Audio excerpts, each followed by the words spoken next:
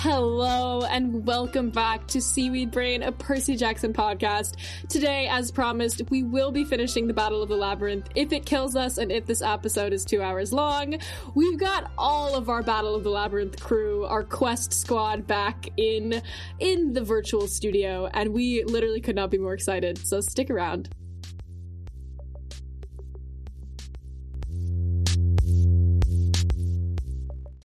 When you need mealtime inspiration, it's worth shopping Kroger, where you'll find over 30,000 mouth-watering choices that excite your inner foodie. And no matter what tasty choice you make, you'll enjoy our everyday low prices, plus extra ways to save, like digital coupons worth over $600 each week. You can also save up to $1 off per gallon at the pump with fuel points. More savings and more inspiring flavors make shopping Kroger worth it every time. Kroger, fresh for everyone. Fuel restrictions apply.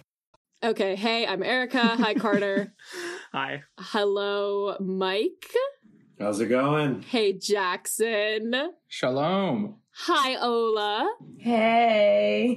And we have an extra special guest here as an add-on, and I'm going to embarrass her. It's Ola's girlfriend. Hi, Liv. Hi. Glad to have you here. After last week's very eventful conversations about Calypso, we've gotten a lot of feedback. It's been lovely hearing all of your thoughts, opinions about the circumstance on Ogygia. I've been told some children have in fact listened to our episode. Diego and Samuel, if you're listening to this, please calm down. I just want to very briefly share that Erica texted a few times and she was like, I don't know if we can keep this in. I think we might need to cut it because, I'm kind of feeling anxious about it. I don't know if I feel comfortable leaving it in there. And I was like, you must leave it in. And she left it in, and I'm so glad. Wow. I asked everyone I know if it was inappropriate, and everyone was like, it doesn't matter. These people aren't real. And I was like, okay. And I have received backlash, frankly, so it does matter, but it needed to be in. Okay, well, I'm glad. Whatever. At least people enjoyed that. Okie dokie. Carter, you want to start us off?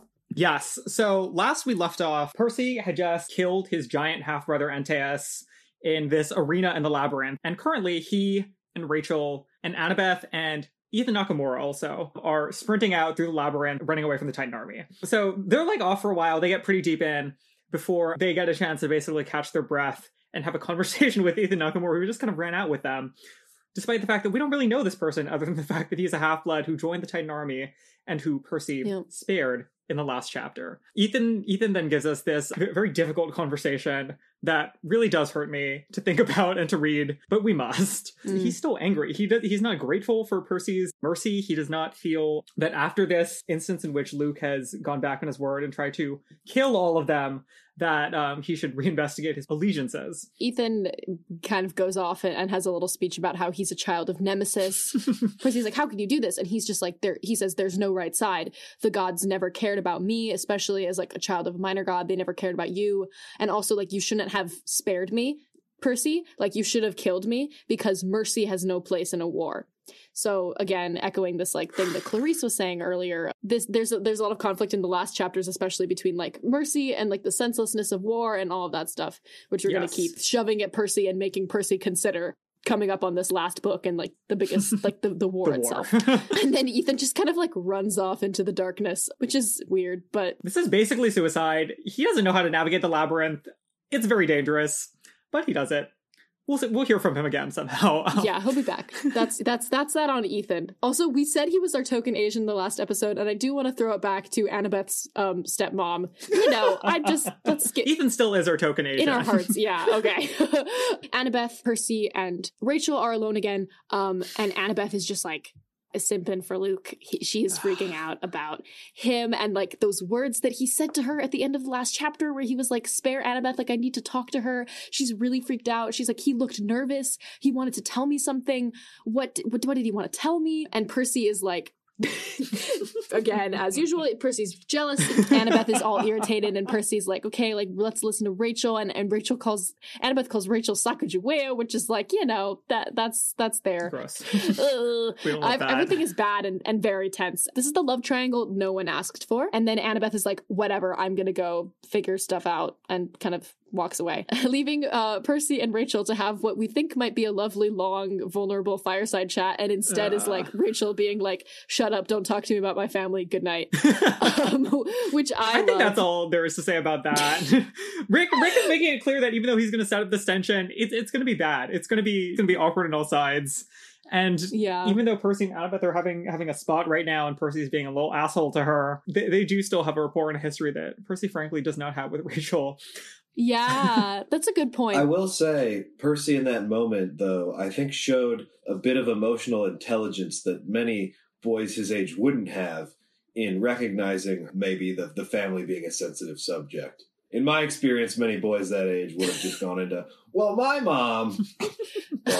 As somebody who was once a 14-year-old boy, Mike, I do trust your opinions on this topic. We should also note, though, that Percy displays an also extreme lack of emotional intelligence when he says, quote, Annabeth's not usually like this. I don't know what her problem is, to Rachel, immediately after Annabeth storms off in anger. C+ in emotional intelligence, you know? The boy's he's a mixed bag, yeah. He's passing, but barely. He's like, yeah, for his age, you gotta give him a little credit. Can you imagine being caught in an underground tunnel with the two girls you have a crush on who clearly hate each other and being like, oh, don't know what's up with that one.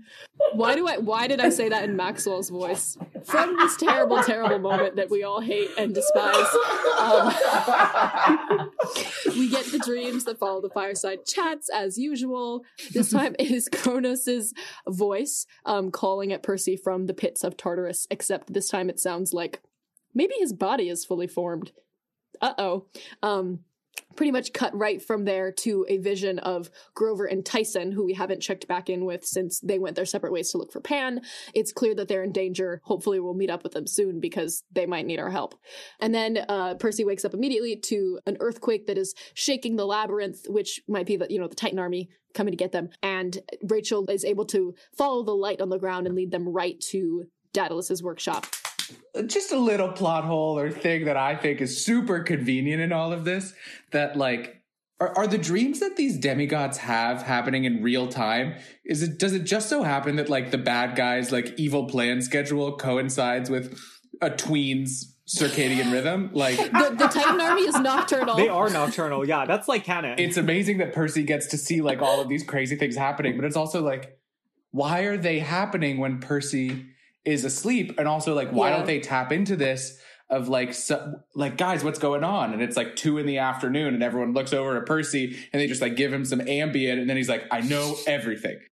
I think that's because Cronus is the time god though. Like I definitely think that in the first 5 books, like the whole reason that Titan, my apologies, Time Titan, I feel like Kronos always appears in Percy's dreams because like he controls like time. And I feel like that was the implication, because when you think about like other times that Percy is like had to deal with like dreams, like if you fast forward to the next series, a lot of the times it's like visionary, but like you can explain it with a time difference.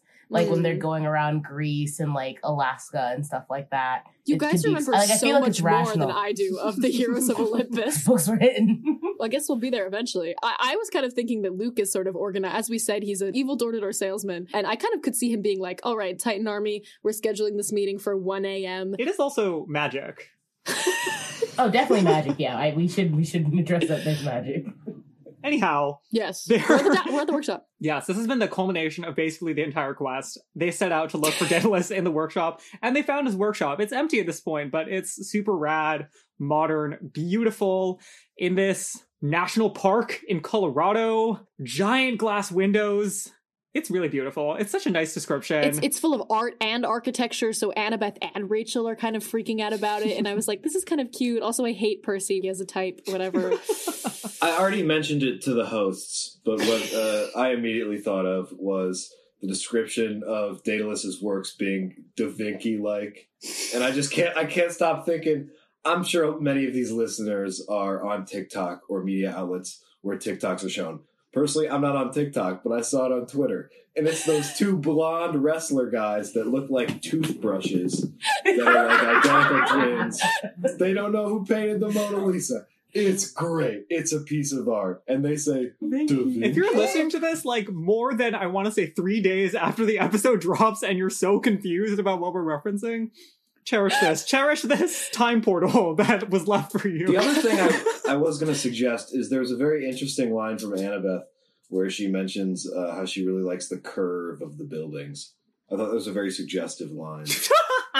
Bisexual. I would say it's a big bi moment for Annabeth. She's a bicon. Oh my god. Mike is queering the space. Yesterday was the day of visibility. I'm gonna cite another moment later in this Yes. episode when Annabeth displays extremely queer tendencies. That was not at all where I was going with that, but that's so right. When I read that note, yeah.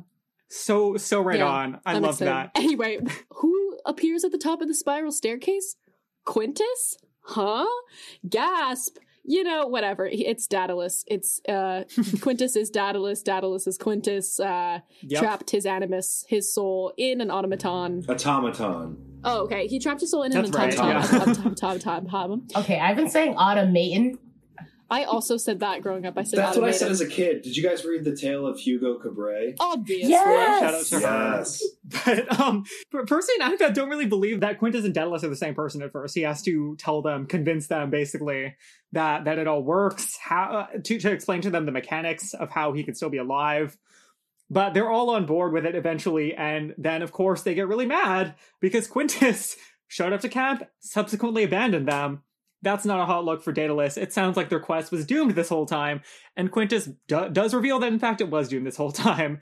Quintus Daedalus is a lone wolf. He's out here for himself. Similar to Garion, honestly. He says, I only work for myself, displaying tendencies of a dirty businessman here, in addition to a mad scientist. Like, what's going on? I mean, he basically just says, like, I'm really jaded. I went to your camp to see if it was worth saving. After I got the offer from Luke, and you know, I like all of you, but it wasn't worth it. Like, there are goals that I have. I want to rule the underworld, and Kronos will let that happen. It's sort of this whole explanation where it sort of gives you, you know, like evil genius revealing the plan energy, but it also isn't really, because Daedalus is sympathetic towards them, and he understands their motivations. He likes them as people. He just cannot bring himself to align his, you know, his actions and to sacrifice his own motivations and his regrets with the fact that he ultimately does want Percy and Annabeth to succeed. I like how he says that you have to make your own conclusions about this war, and that there isn't a right or wrong side, similarly to Ethan Nakamura's perspective, but maybe just a little bit less violent. Yeah, he's a little more, like, generally jaded about it, and sort of just saying, like, you know, like, all war is a crime type of framework more than anything else. There's, like, a lot of exposition in this speech that we want to, like, briefly touch on. He does reveal, for instance, that the labyrinth is tied to his life force. Important factual tidbit that we're going to use at different points in this book. He also reveals that Minos has been torturing him from the grave in his dreams, haunting him, making him miserable, but the labyrinth is still able to, like, basically hide him from the Furies and from the underworld and from all the other gods, which is wild, powerful stuff. Annabeth goes off on him, which I die for. Annabeth has been literally suffering for this entire quest, just having a difficult time being in charge, watching the boy she likes simping for Rachel, and it's just so frustrating. And she is like, I used to respect you. Children of Athena are supposed to be wise, not just clever. Super iconic line, especially considering the run-in she just had with the Sphinx. Daedalus is going to sit with this. This is going to hurt him. Yeah. Also shouting out real quick, just a reminder for clarity that Athena had no children in the original myths. That is a Riordan thing. Athena merely, like, gave her blessing to people because, remember, once again, Athena was a virgin born of Zeus's brain, never once touched a vaginal canal in her life. I'm going to talk more about that in another episode because we don't have time, but Annabeth hates meeting her heroes. He's awful. She's chewing him out.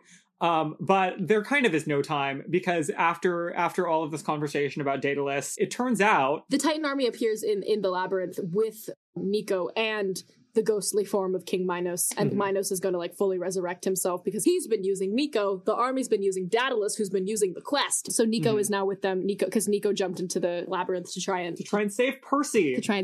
It's because he's obsessed with Percy. Shout out to that. Yay. Shout out to her. The interesting thing is that Luke isn't here, so it's not a Luke ambush this time because Luke is busy preparing for something? What is that about? That's kind of weird. Why was he nervous earlier? And so it's Kelly and some Lastrygonian giants, and there's a big battle in the workshop. It's pretty crazy. Kelly the Impausto is like about to kill Percy. Annabeth like just manages to stab her in the back, saving his life as usual. Minos and Nico are like fighting with ghosts. One of the most iconic lines, the most iconic lines in the book, is when King Minos is out here being like, I am the Lord of Spirits, the Ghost King. And Nico just responds, no, I am. No, and I am. ends him. Oh my God. I love this. I feel like the Battle of the Labyrinth is like so much of here are like two of the kids of the big three. Like, let's really flesh out their powers because like they're about to go to war and you fuckers need to realize that like these are kids that can go to war. Like that moment when Nico's like, I am is like so like chill inducing. The Battle of the Labyrinth is really just like a whole book that we're taking before the final book to be like, war is questionable. We should have a critical consciousness about war. And also everyone has superpowers. Let's just remind you about that so that like the war can be interesting and I can write fun battle scenes. Uncle Rick. Yeah, they barely get out of there thanks to Nico being literally the Ghost King. Shout out to the prophecy, which does reference the Ghost King, who turns out is Nico. The prophecy was right? That's so freaking badass. Like, crazy. This whole time, Rachel has been trying to get the wings, the famous Daedalus Icarus wings. We love this. That iconography. She suits everyone up, and they jump out the windows just in time, leaving Mrs. O'Leary and Daedalus behind. And then we're flying. We land in the Garden of the Gods. Honestly, I thought Mike was going to talk about these rocks, but that's fine. Well, okay. I was going to mention that it's conveniently... I don't know, is the Garden of the Gods a real place in Colorado, or is that... Yes. It's a national park. Is it a national park? I'm surprised I didn't know that was one of them. You've literally failed us, Mike. It's like mostly rocks, too. I mean, no, yeah. There was some... I mean, they didn't really describe it much. That was kind of messed up of you, Mike. Hey, hear me out.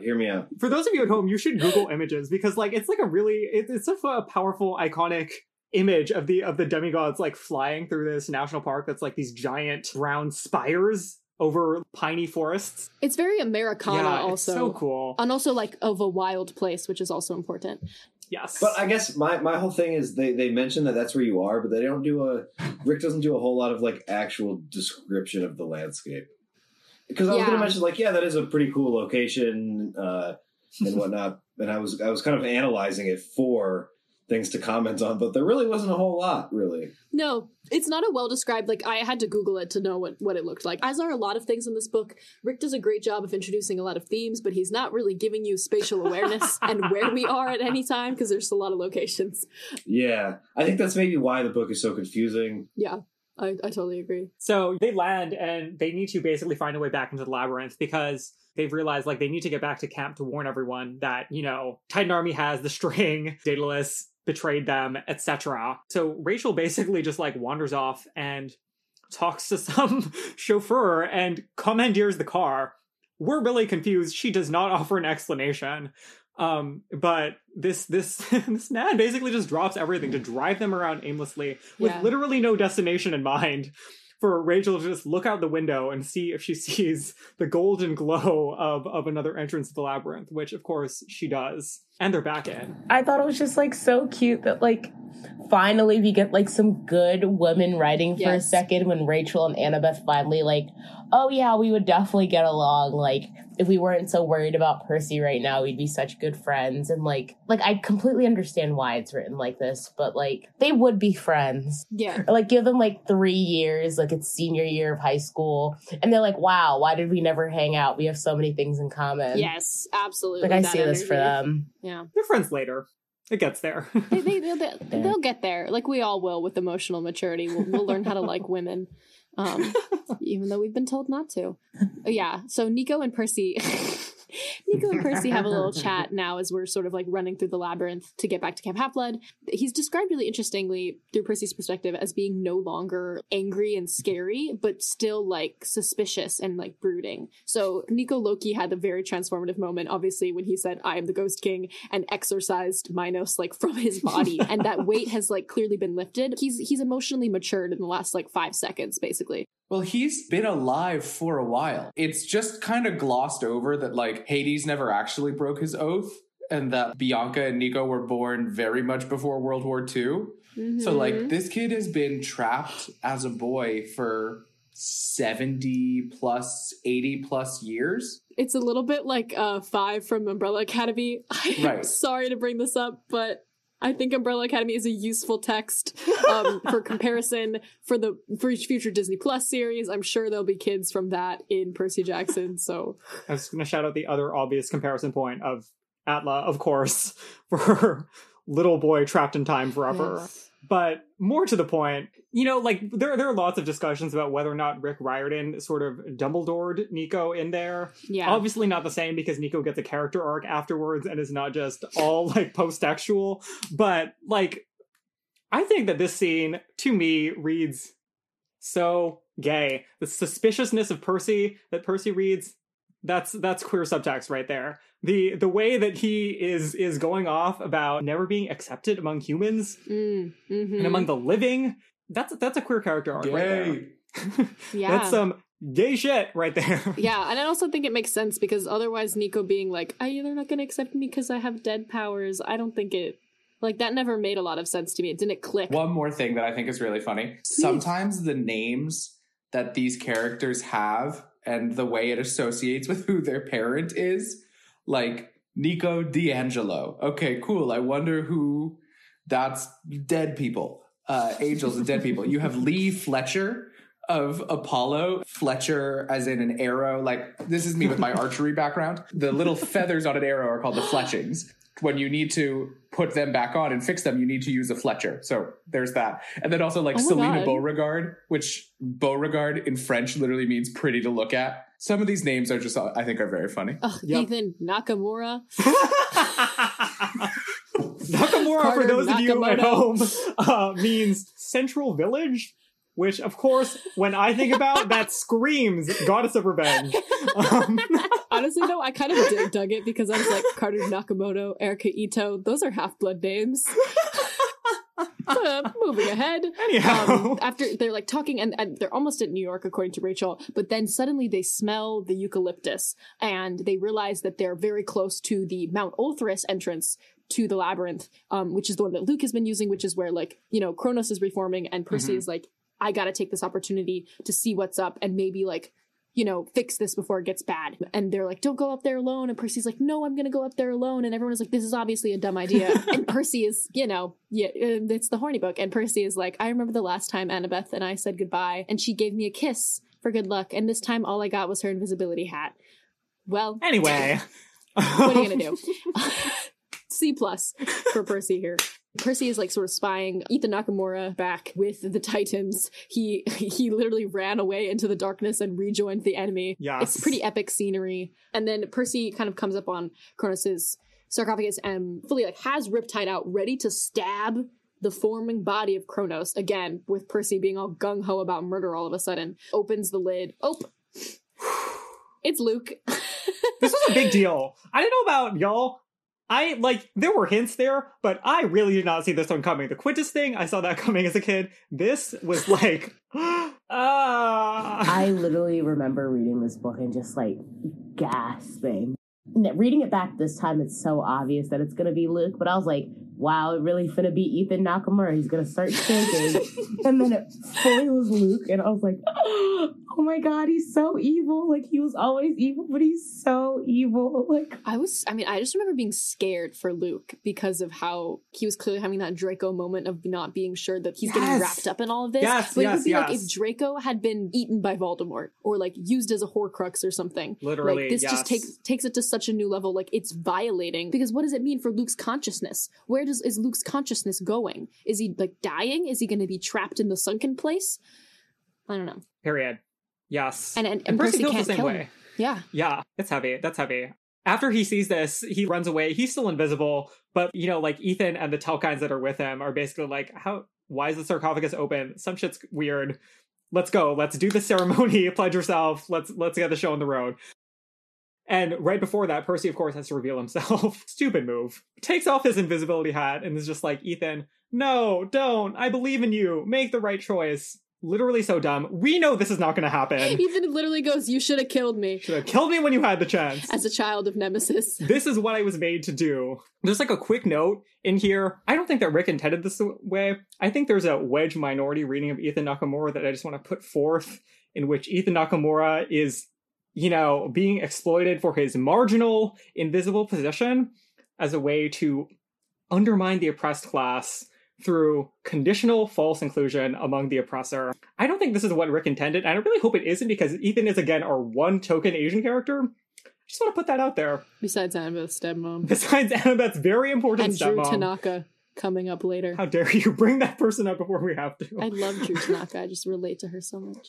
No, I'm kidding. I don't know anything about her. Wait. Is Ethan's the last demigod who needs to pledge themselves before Kronos is fully back? Yeah. Yes. His pledge brings Kronos back. I always thought it was kind of a weak sauce moment because Percy's like, are you going to kill yourself, Ethan? And the Telekines are like, calm down. He just needs to say, I renounce the gods. And I was like, he should have killed himself. Like, that would have raised the stakes. I'm going to disagree. I think that Luke's sacrifice is much more striking because Ethan doesn't kill himself. And with Ethan's final disavowal of the gods, Luke rises from the sarcophagus, body intact, golden eyes, razor voice. Of course, we need to shout out the eyes. Luke normally has lovely blue eyes. Anyway, Aryan boy. Kronos is back. This is really bad news. This is the moment of doom. The Titan King has risen. Basically, everything should be over now, right? Like, Kronos sits up. It's a different voice. He sees Percy there, and he's like, Luke feared you. Thank you. Thank you. His jealousy and hatred have been powerful tools. It kept him obedient. I think there's a lot to unpack there. Jealousy. Oh, God. Percy immediately is like, okay, no, this is Kronos. This is not Luke. I have my wherewithal. He tries to stab him, but it doesn't work. That's weird. Even though Kronos is a Titan, that's weird. Percy has stabbed a god before. Famously, there was golden god blood flowing. Like in the first freaking book. Yeah, it was easy. Why is that not happening? All would be lost if not for, of course, a moment I do have to admit is extremely iconic. It's very iconic. Rachel yells Percy's name. Turns out everybody followed him, obviously. Because they did not trust him. Because nobody trusts him, obviously. Rachel throws her blue plastic hairbrush, probably full of dead strands of her ginger hair, into the eyes of Kronos, distracting him, returning time to normal, and allowing everyone to run away. Although, as Kronos is shocked by the hairbrush, he speaks, and it's Luke's voice, which gives us, this is important because we know that Luke is still trapped. Luke is in there somewhere. Annabeth is like, oh my god, that triggers Annabeth. That's Luke's voice! And Percy grabs her and runs away as Nico does his Ghost King shit and distracts them so they can get out of there. Whew. That was intense. I have to stand Rachel a little bit in that moment. I think it's irritatingly quirky that she carries her hairbrush with her, but also I can absolutely fully admit that is a hugely iconic moment. This read around, it gave me like Asami Sato vibes as like I am a non-bender with like epic fighting technique who's like pretty cool still.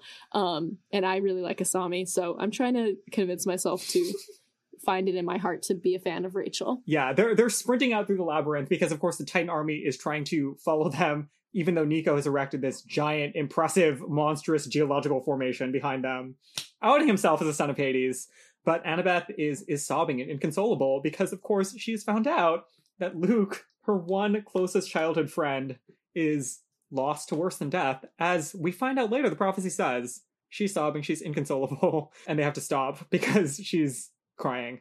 This is tough. Oh, Annabeth. We get a short exchange between Percy and Nico as Annabeth is sort of off sobbing. Nico tells Percy, quote, blame the girls for dragging me along. We needed to help you or you'd mess things up. Girl, I see you. That's some more gay shit, and I respect you for that.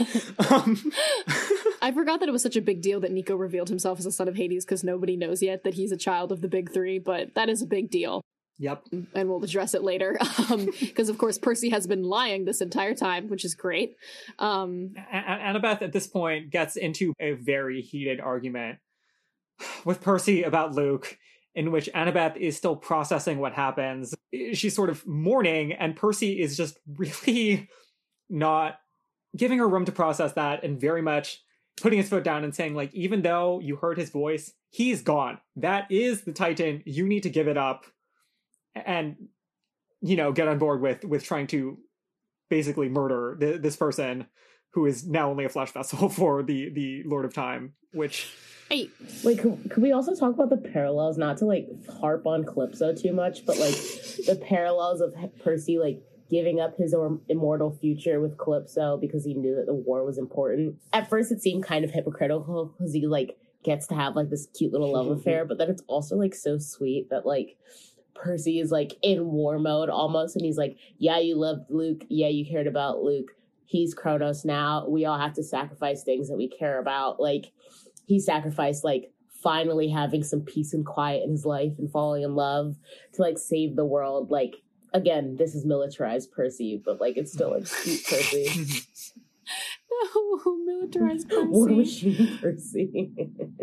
Yeah, I get that. I think that's also like driving his like upsetness with Annabeth, where he's like, I just left Ogygia. Like, can you please let go of Luke? I swear to God, like, please. Percy and Rachel talk. Rachel's, you know, like, yeah, she blushes. Percy's like, thanks for saving my life. She's like, yeah, well, I didn't want you to die. I hate it here. It is what I literally hate it here. I am so upset. The way that he just gets out of his conversation with Annabeth by immediately going over to Rachel and being like, oh, so I guess you like me, huh? ... Fuck this man. C+. Anyway, yes. Anyway, instantly we come upon Grover's Rostacap. Finally, thank God. We found them. They're not dead, maybe. Mini quest, plot B. We enter into the Carlsbad Caverns, which is really cool. Hi, Mike. I'm not going to try to describe this. Please feel free if you want. But this is where Pan is. Ta-da! It's super cool. Beautiful. One of the last wild places. After visiting sort of the man-made landmarks across America, we get some glimpses at some beautiful wild places. I would encourage anyone who's listening to this to go back and read this portion of this chapter, because it's really beautiful and it's really well written from Rick. Like the fact that he managed to put this into this book, I think is really, really impressive. And basically says, hey, like, it's time for me to die. I tried to die centuries ago because I can't fix this anymore. It is literally up to the humans to fix this. I cannot fix the changing climate. I cannot fix the fact that the wild places are disappearing. It's up to you, and you have to step up. You must tell the satyrs and the dryads and the other spirits of nature that the great god Pan is dead. Tell them of my passing, because they must stop waiting for me to save them. I cannot. The only salvation you must make yourself. Every time. So powerful. Yeah, it's very telling, too, that, you know, this was written years ago. Yes. And it was just as relevant then, and we've progressed so little. Yeah.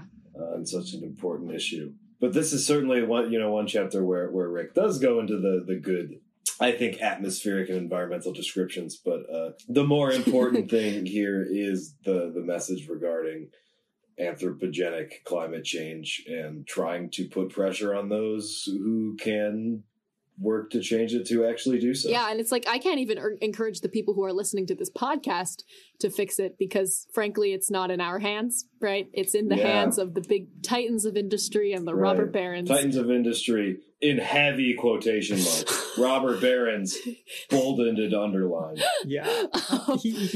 Pan then, like, in addition to this message, like, goes through to everyone. It basically says, like, you individually, you need to step up. Like, you have, like, this specific role. He Wizard of Oz's in them. The quest ahead. Yes, that's precisely right. He does Wizard of Oz them for everyone. He's just like, I know that you think that blah, blah, blah, but, like, your time's coming. You better get your shit together. Yeah, it's exciting. Step up. And finally, he goes back to Grover and says, I think my message is clear, and, like, you need to, like, release me. It can't just be me. Like, you need to, like, let go of the idea that I'm going to be your salvation formally, so that I can, like, die and, like, pass my energy on to basically everyone. But of course, also, like, the one helpful god they've ever met dies. Like, the one god who's like, no strings attached, here's all of my help, here's some direct wisdom and all this stuff, dies. Like, Pan is trying to peace out before the battle. Are you kidding me? Pan is a pacifist. He's literally been waiting for centuries to get out of here. He says, I'm gonna keep it real with you, Chief. I'm out of here. I'm done here. My work here is finished. I think we should cast Mike as Dionysus, Tyson, the great god Pan, and the entire Satyr Cloven Council of Elders. Every Satyr is played by Mike. Oh, I would love that. That would be fantastic. Do you want to say something really quickly about the Mononoke thing, Carter? Yeah. So Pan's final disillusion is, like, to my mind, very similar to the death of the deer god in Princess Mononoke. I don't know how many people that reference hits for, but basically this, like, explosion. Just eat the Nakamura. Sorry. But it's a similar idea of the idea of, like, salvation, like, disappearing and like the human excesses and evils being, like, democratized to individual people. Again, like we said this before, but it's like such a well-written scene. Yes, it's really beautiful. Go back and reread it. With that, we get back to New York. We're heading back to camp. We find out Rachel's dad is a land developer, which is crazy because she just talked to Pan, and Pan was like, you can make amends with your dad, and she was like, I have to fix this. Anyway, we're back in New York, so Rachel's gonna go home. Terrible, painful, ugly, disastrous scene of, you can call me, or something. I kind of memorize your phone number. Go save the world for me, okay? That line, I have nightmares about that line. That line gives peak, like, Lois Lane, Mary Jane, tee-hee-hee energy. Tee-hee-hee. And it's also, like, just inconsistent with the rest of her character. It's not even like Rachel isn't capable of doing things, because clearly she is. She has spent this whole book being an instrumental person in their quest, and now she's out here being like, you go save the world. Boy, like... It's okay. She's gonna come back. We are so early on in Rachel's character development is the thing. No, you're right. It is frustrating, but she'll come back. It's Rick's fault. It's Rick's fault. I'm blaming Rick and Percy. Nico agrees to come with them, even though he doesn't want to go back to camp, but just only for Annabeth. And Percy's like, how come you got through to him, Annabeth? Yay! Which is the... This is the moment I wanted to cite as some gay shit from Annabeth. I think that the fact that Nico will listen to Annabeth and not Percy really just highlights the fact that Nico has found an elder queer in his life, and it's our bicon, Annabeth. Big sister, elder queer energy. He trusts her. He finally has somebody he looks up to and feels kind of safe with. Also, she's like a Bianca figure for him. This is cute. Some people thought that was a plot hole, but it clearly is not. Clearly, if you go back and read this, that was some of the gayest writing that is ever in the books. Just putting that out there. Anyway, at camp, we're basically like full-scale prepped for war. Chiron, everyone is like suited up. It's time for the titular Battle of the Labyrinth. It's the titular role. We love Beanie Feldstein.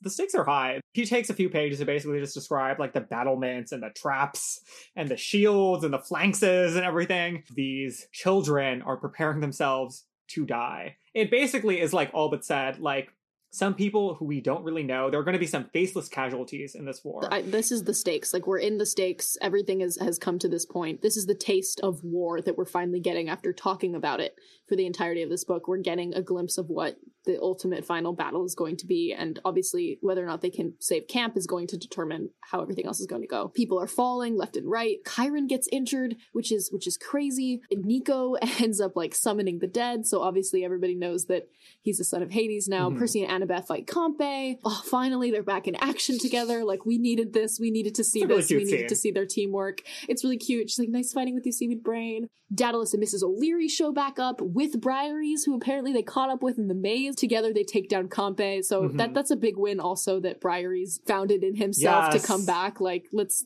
not discount that. He decided that he was no longer going to be disillusioned, which is a big deal for us. And then the last big thing that really happens here is that Grover levels up with his superpowers that he apparently just got blessed with by Pan, which is super cool. He unleashes panic. At the disco. Jackson chimed in with haven't you ever heard of a cool band from the early 2000s? Anyway. That was a good one, Carter. Thank you. Yeah, I kind of envisioned this panic thing, like, obviously I've been watching Umbrella Academy, but as like Ellen Page's superpower with like the sound waves that randomly move things. I don't know. I think of Danny Phantom's ghost scream.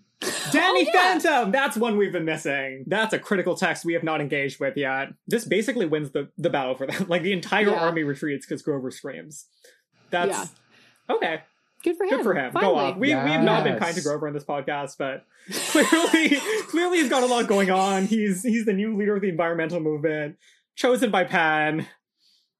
Basically wins his battle for them. If there's anyone that we have skipped over, it really is Grover, and we'll keep apologizing for it, but we're not going to fix it. Shout out to him. Yes, and then Chiron broke all his legs, which sucks because he's a horse. Then we, Daedalus, gotta put him down. No, not the glue factory. Dog food Chiron. Oh my god. Chiron is kind of dead to me at this point, I'm not gonna lie. He has to redeem himself. Yeah, Chiron. Wait, we skipped over this, but the after beginning he threw Percy on his back. At the beginning of this battle, Chiron has like a really intense, like Dumbledore level, like flaw in the plan moment where he's like, Percy, this battle's about to get intense. I want you to basically stick around with me in the back until we decide to deploy you where you're needed most. Oh my god. That irritates me so much. Irritated me so much. Why not Annabeth? Like, why did you have to choose the one freaking cute boy to put all your energy into? Or what about Clarice? Clarice has been training for this her entire life. You know, Clarice was waiting with the hands. There are many qualified people. Protect Clarice. Nico, perhaps, who can literally create an army from the dead, and did create an army from the dead. Literally keep him in the back. His main skill is distance fighting. Where are you? Anyway. Yeah. Anyway, the aftermath of the battle, we have to figure out what to do with Daedalus, basically. Yes. He's here to make amends, and he comes to this conclusion, basically, that he needs the labyrinth to fall in order to keep it from being used for evil, which, of course, as we learned, means that he is going to have to die. Mm-hmm. Which is, again, a huge moment. It's basically him sacrificing himself in order to win the war for the gods and the half-bloods. So all these people who were ambivalent are taking Percy's side in this war, after we've talked about how it's senseless. We still have to justify going into it in the next book. Mm-hmm. This is page 335, for those of you at home. So Nico says, I'll help you release your spirit. But Bianca has passed. She must stay where she is. Daedalus nodded. Well done, son of Hades. You are becoming wise. Then he turned toward me. One last favor, Percy Jackson. I cannot leave Mrs. O'Leary alone. She has no desire to return to the underworld. Will you take care of her? I looked at the massive black hound, who whimpered pitifully, still licking Daedalus's hair. I was thinking that my mom's apartment wouldn't allow dogs, especially dogs bigger than the apartment, but I said, yeah, of course I will. Then I'm ready to see my son, and Pedrix, he said. I must tell them how sorry I am. Annabeth had tears in her eyes. Daedalus turned to Nico, who drew his sword. At first I was afraid Nico would kill the old inventor, but he simply said, your time is long since come. Be released and rest. A smile of relief spread across Daedalus's face. He froze like a statue. His skin turned transparent, revealing the bronze gears and machinery whirring inside his body. Then the statue turned to gray ash and disintegrated. Mrs. O'Leary howled. I patted her head, trying to comfort her as best I could. The earth rumbled, an earthquake that could probably be felt in every major city across the country, as the ancient labyrinth collapsed. Somewhere, I hoped, the remains of the Titan Strike Force had been buried. Yeah. It's a big moment. There are parallels to Pan. Big moment for Nico, also. Yes. Yeah. Also, like, the ending of immortality. After this, there's a few knots that we have to tie up. Grover has a council with the satyrs. Dionysus comes back after being gone for the entirety of the book and is like, no, Grover's going to be in charge of the environmental movement from now on. Great. After basically, the other satyr leaders, like, don't believe him and try to, like, exile him. But Dionysus is back and takes Grover's really side. Said, down with the old guard, don't trust the old white men. At all costs, fire them. Briareys gets sent to Poseidon's palace to work in the forges. We're back at the dining pavilion. Nico refuses to sit at the table with anyone. He has a last conversation with Bianca. He says goodbye. Him and Percy talk, and he decides, I can't stay here. I'm not welcome here. What I am going to do is put together all of the lost pieces about my past and figure out what the heck was going on, because I still literally don't know anything about what happened to me before I arrived at Westover Hall. So great. Percy says, in response to this, basically, like, Nico would have to find his own dark way. Percy is resigning himself to this idea that Nico does sort of have to go off by himself, without guidance, without the same assistance that Percy and basically all the other heroes have had in understanding their journeys. Which I think we really need to sit with that in discomfort, extreme discomfort, and unpack that. Didn't make any sense to me. He's 11 years old, and they're like, no, you're off on your own with just dead people forever. Terrible. But it's also like, oh, you're telling the gay kid he has to go find himself? That's convenient. Yes, problematic. There are like levels in which, like, yes, that is like sort of a common queer storyline, but like for him to be the one canonically queer character and for everyone to just socially sanction the idea that no one can help him and that everyone therefore has no responsibility to because they just can't understand him and he needs to find his own way, that's not really difficult. Good. And the fact that Percy's relieved that he goes, like, really bothered me when I was younger. Because Nico was obsessed with him. Like, Nico and Percy's storylines are so intertwined. And the fact that we don't get to see, like, well, we do get to see it. But, like, the fact that Percy is characterized as being relieved that he goes, like, really bugged me and doesn't seem, like, indicative of Percy's, like, character. Yeah, honestly, the whole Percy-Nico relationship was just so confusing to me the first time I read these books. And yet now it makes so much sense. I hope we don't have to be enemies. I'm sorry I was a brat. maybe it's okay to be a kid once in a while. Like Percy brings out the Myth of Magic figurine. Aww. It has 5,000 attack points. Whatever. Cute moment. He's still a kid. Yes. Just reminding ourselves of that. But then he just, he kind of walks off into the shadows to disappear. Dionysus is like, Perry Johansson, walk with me to the fire. Dionysus also, for the record, lost his son in the battle. So yes, that's a lot for him. Yeah, this is like a weird moment for Dionysus, who basically is like, I've seen a lot of losses, and is there to basically contextualize this loss for us because we have never met Castor basically before this. This is sort of a faceless war casualty of the kind that we mentioned earlier. He's like weird because of his grief, which is strange for us to see because we are led to believe that he does not care about heroes. He like basically thanks Percy and Annabeth and credits them with saving the camp, which is heretofore unprecedented behavior, and reveals that he has healed Chris Rodriguez, the camper who has been, for lack of a better word, insane because of the labyrinth, is all good now because madness is one of Dionysus' specialties, and he felt obliged, or I don't know, like he wanted to cure Chris. And he says this line, which is again out of character but really, really important to Percy in this moment: a kind act can be as powerful as a sword. Finally, after this whole book about, you should just kill him, and, war is futile, but also, do what's best for you, and, take care of yourself. Mm-hmm. But then we're starting to get all these selfless acts at the end of the book, including this speech from Dionysus, who we think is the most, cynical person ever, that, in fact, the way that Percy's going to win this war is by being nice and kind and a good boy. This is very important. It's important for us to see, after all of these other people stepping up through violence, to see people like Dionysus and Daedalus stepping up through yielding. Yielding! And then this hurts so much. We basically just zoom through the rest of the summer, and all we get for the rest of the summer is, quote, Annabeth and I pretty much skirted around each other. I was glad to be with her, but it also kind of hurt, and it hurt when I wasn't with her too. That's God tough. Damn it. You guys kissed 2 months ago. I don't get it. So irritating. Basically, as they're about to leave, Hera shows back up. Jesus, forgot about Christ. her. Turns out she's been having her hand in all of this. She's the one who paid for their safe passage, but also she didn't give a crap about Nico, so clearly she's homophobic. That's great. All she cares about is keeping her perfect, pretty family together. She was the one who put Percy on Calypso's island. Great, so we know who to blame for that. Annabeth and Percy are literally, can you just leave? We love that for both of them. And I'm going to read this on page 351.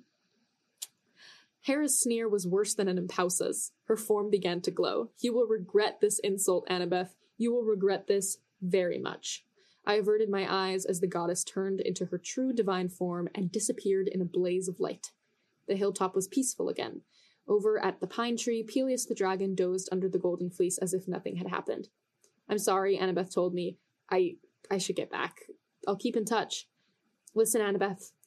I thought about Mount St. Helens, Calypso's island, Luke, and Rachel Elizabeth Dare, and how suddenly everything had gotten so complicated. I wanted to tell Annabeth that I didn't really want to be so distant from her. Then Argus honked his horn down at the road, and I lost my chance. You'd better get going, Annabeth said. Take care, seaweed brain. She jogged down the hill. I watched her until she reached the cabins. She didn't look back once. That hurts. That feels bad. They also led up to this conversation by having Percy one last time just dive back in and say, what was that last line of the prophecy? And what was the last line of the prophecy? It was, and lose a love to worse than death. It was Luke. It was Luke. Annabeth loves Luke. I can't believe Percy literally in his narration says, I thought about Luke and Rachel Elizabeth Dare. This asshole. Reminder that Luke is a college grad at this point, age, which is really difficult. I hate it here. This is a notorious low moment for Percabeth fans. This is truly, I want to say this is as bad as it gets emotionally. Obviously other bad things happen to them, but this is bad for them on a personal level. It'll get better. It's okay. We just have to hang in there. Yeah. So Percy heads back into the city, and we end this book very differently from other books at his birthday party. Cute, kind of uplifting, sort of. Calm before the storm. Paul is going to propose to Sally, which is very sweet. They're having a man-to-man conversation. Don't love that. Poseidon shows up, which is just epic. I love this whole thing. I love Poseidon. Stan. Yep. Poseidon. Sally and him have a reunion. Sally is literally quaking, which is really cute. She's like, help me. It's Poseidon. It's really cute. I'm obsessed with it, even though it's very problematic. Also, there's a cute moment where Paul is like, wait, Tyson is also your son? And Sally's like, let's not talk about this. And then Percy and Poseidon have a quick conversation. Yeah. Poseidon goes, tell me everything, which almost makes you feel like Poseidon for a second is not literally a terrible, terrible parent. Although, of course, he is. Poseidon, like, listens intently to everything that Percy says, and then is like, yeah, shit's about to go down. The ocean's also getting bad, just in case you were wondering. Like, I'm about to have the fight of my life down here. Great to know. Yeah. And Percy, like, basically before he leaves, goes like, just so you know, like, I saw one of your sons basically ordering the executions of large numbers of people in a temple to you, and that didn't feel so good, Dad. And Poseidon goes, no, that's not about me, that's about him. Percy, you are my favorite son. We feel kind of good about that, but also, like, literally Tyson is in the next room. Tyson just went up to Poseidon and was like, Daddy, I love you. It's so sad. Like, that's sweet, but also it's like, you can't just wave away and be like, oh yeah, no, the death, that's not on me, that's on him. And it's like, Literally. you're telling me you couldn't have been like, hey, whoa, I don't want this? Literally. Like, chill, I'm good. With that, Poseidon disappears. We love fatherhood. Doesn't he gives him the sand dollar. Yeah, for literally no reason as far as we can tell. At this point, Poseidon's like, this will be useful somehow. All right. Shows up, says happy birthday, gives him a gift, and disappears. But at least he's handsome. Classic.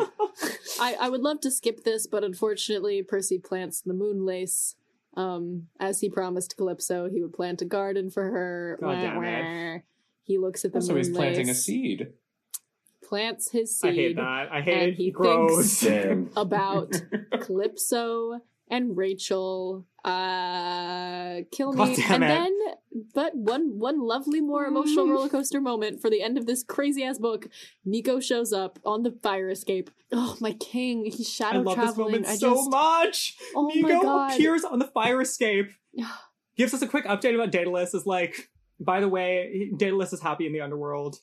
It turns out that not all justice systems are irredeemably terrible. We don't always believe in punishment as the proper recourse to someone who does bad things. He's renovating it, so love that for him. But also, Nico has an offer for Percy. Dun dun dun!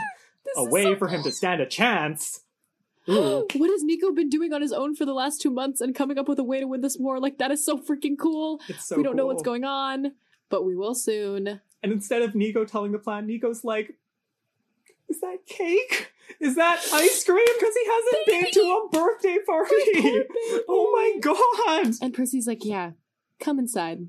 Let's eat some cake and ice cream. Gay. Oh my God. And that's the end of the Battle of the Labyrinth scene. That was a lot. Excellent work, everyone. Beautiful. So much happened. Let's debrief. I want to hear from everyone thoughts at the end of this book. You've been with us for literally the entire thing. So, Percabeth, thoughts? I'm like really embarrassed by my redheaded comment from last episode. I would like to apologize. I've thought about it for the past week. I am embarrassed. I thought that what I said was a widely held belief. And when I realized it wasn't, I doubled down. I hope no one was offended. And I promise to do better in the future. I spiritually healed a lot hearing that. I don't know if anyone else cares about that, but I did. And Ola, I'm so glad to hear that. I recognize the error in my ways. I was excited about something I thought that was a widely held belief. Now I realize that it is niche. I apologize for making you all privy to that information. Mike, anything? Thoughts on Percabeth? Anything like that? Thoughts on Percabeth? You gotta hang on for the next book. You truly do. That's all. Carter, do you have anything? I think I've done enough for now.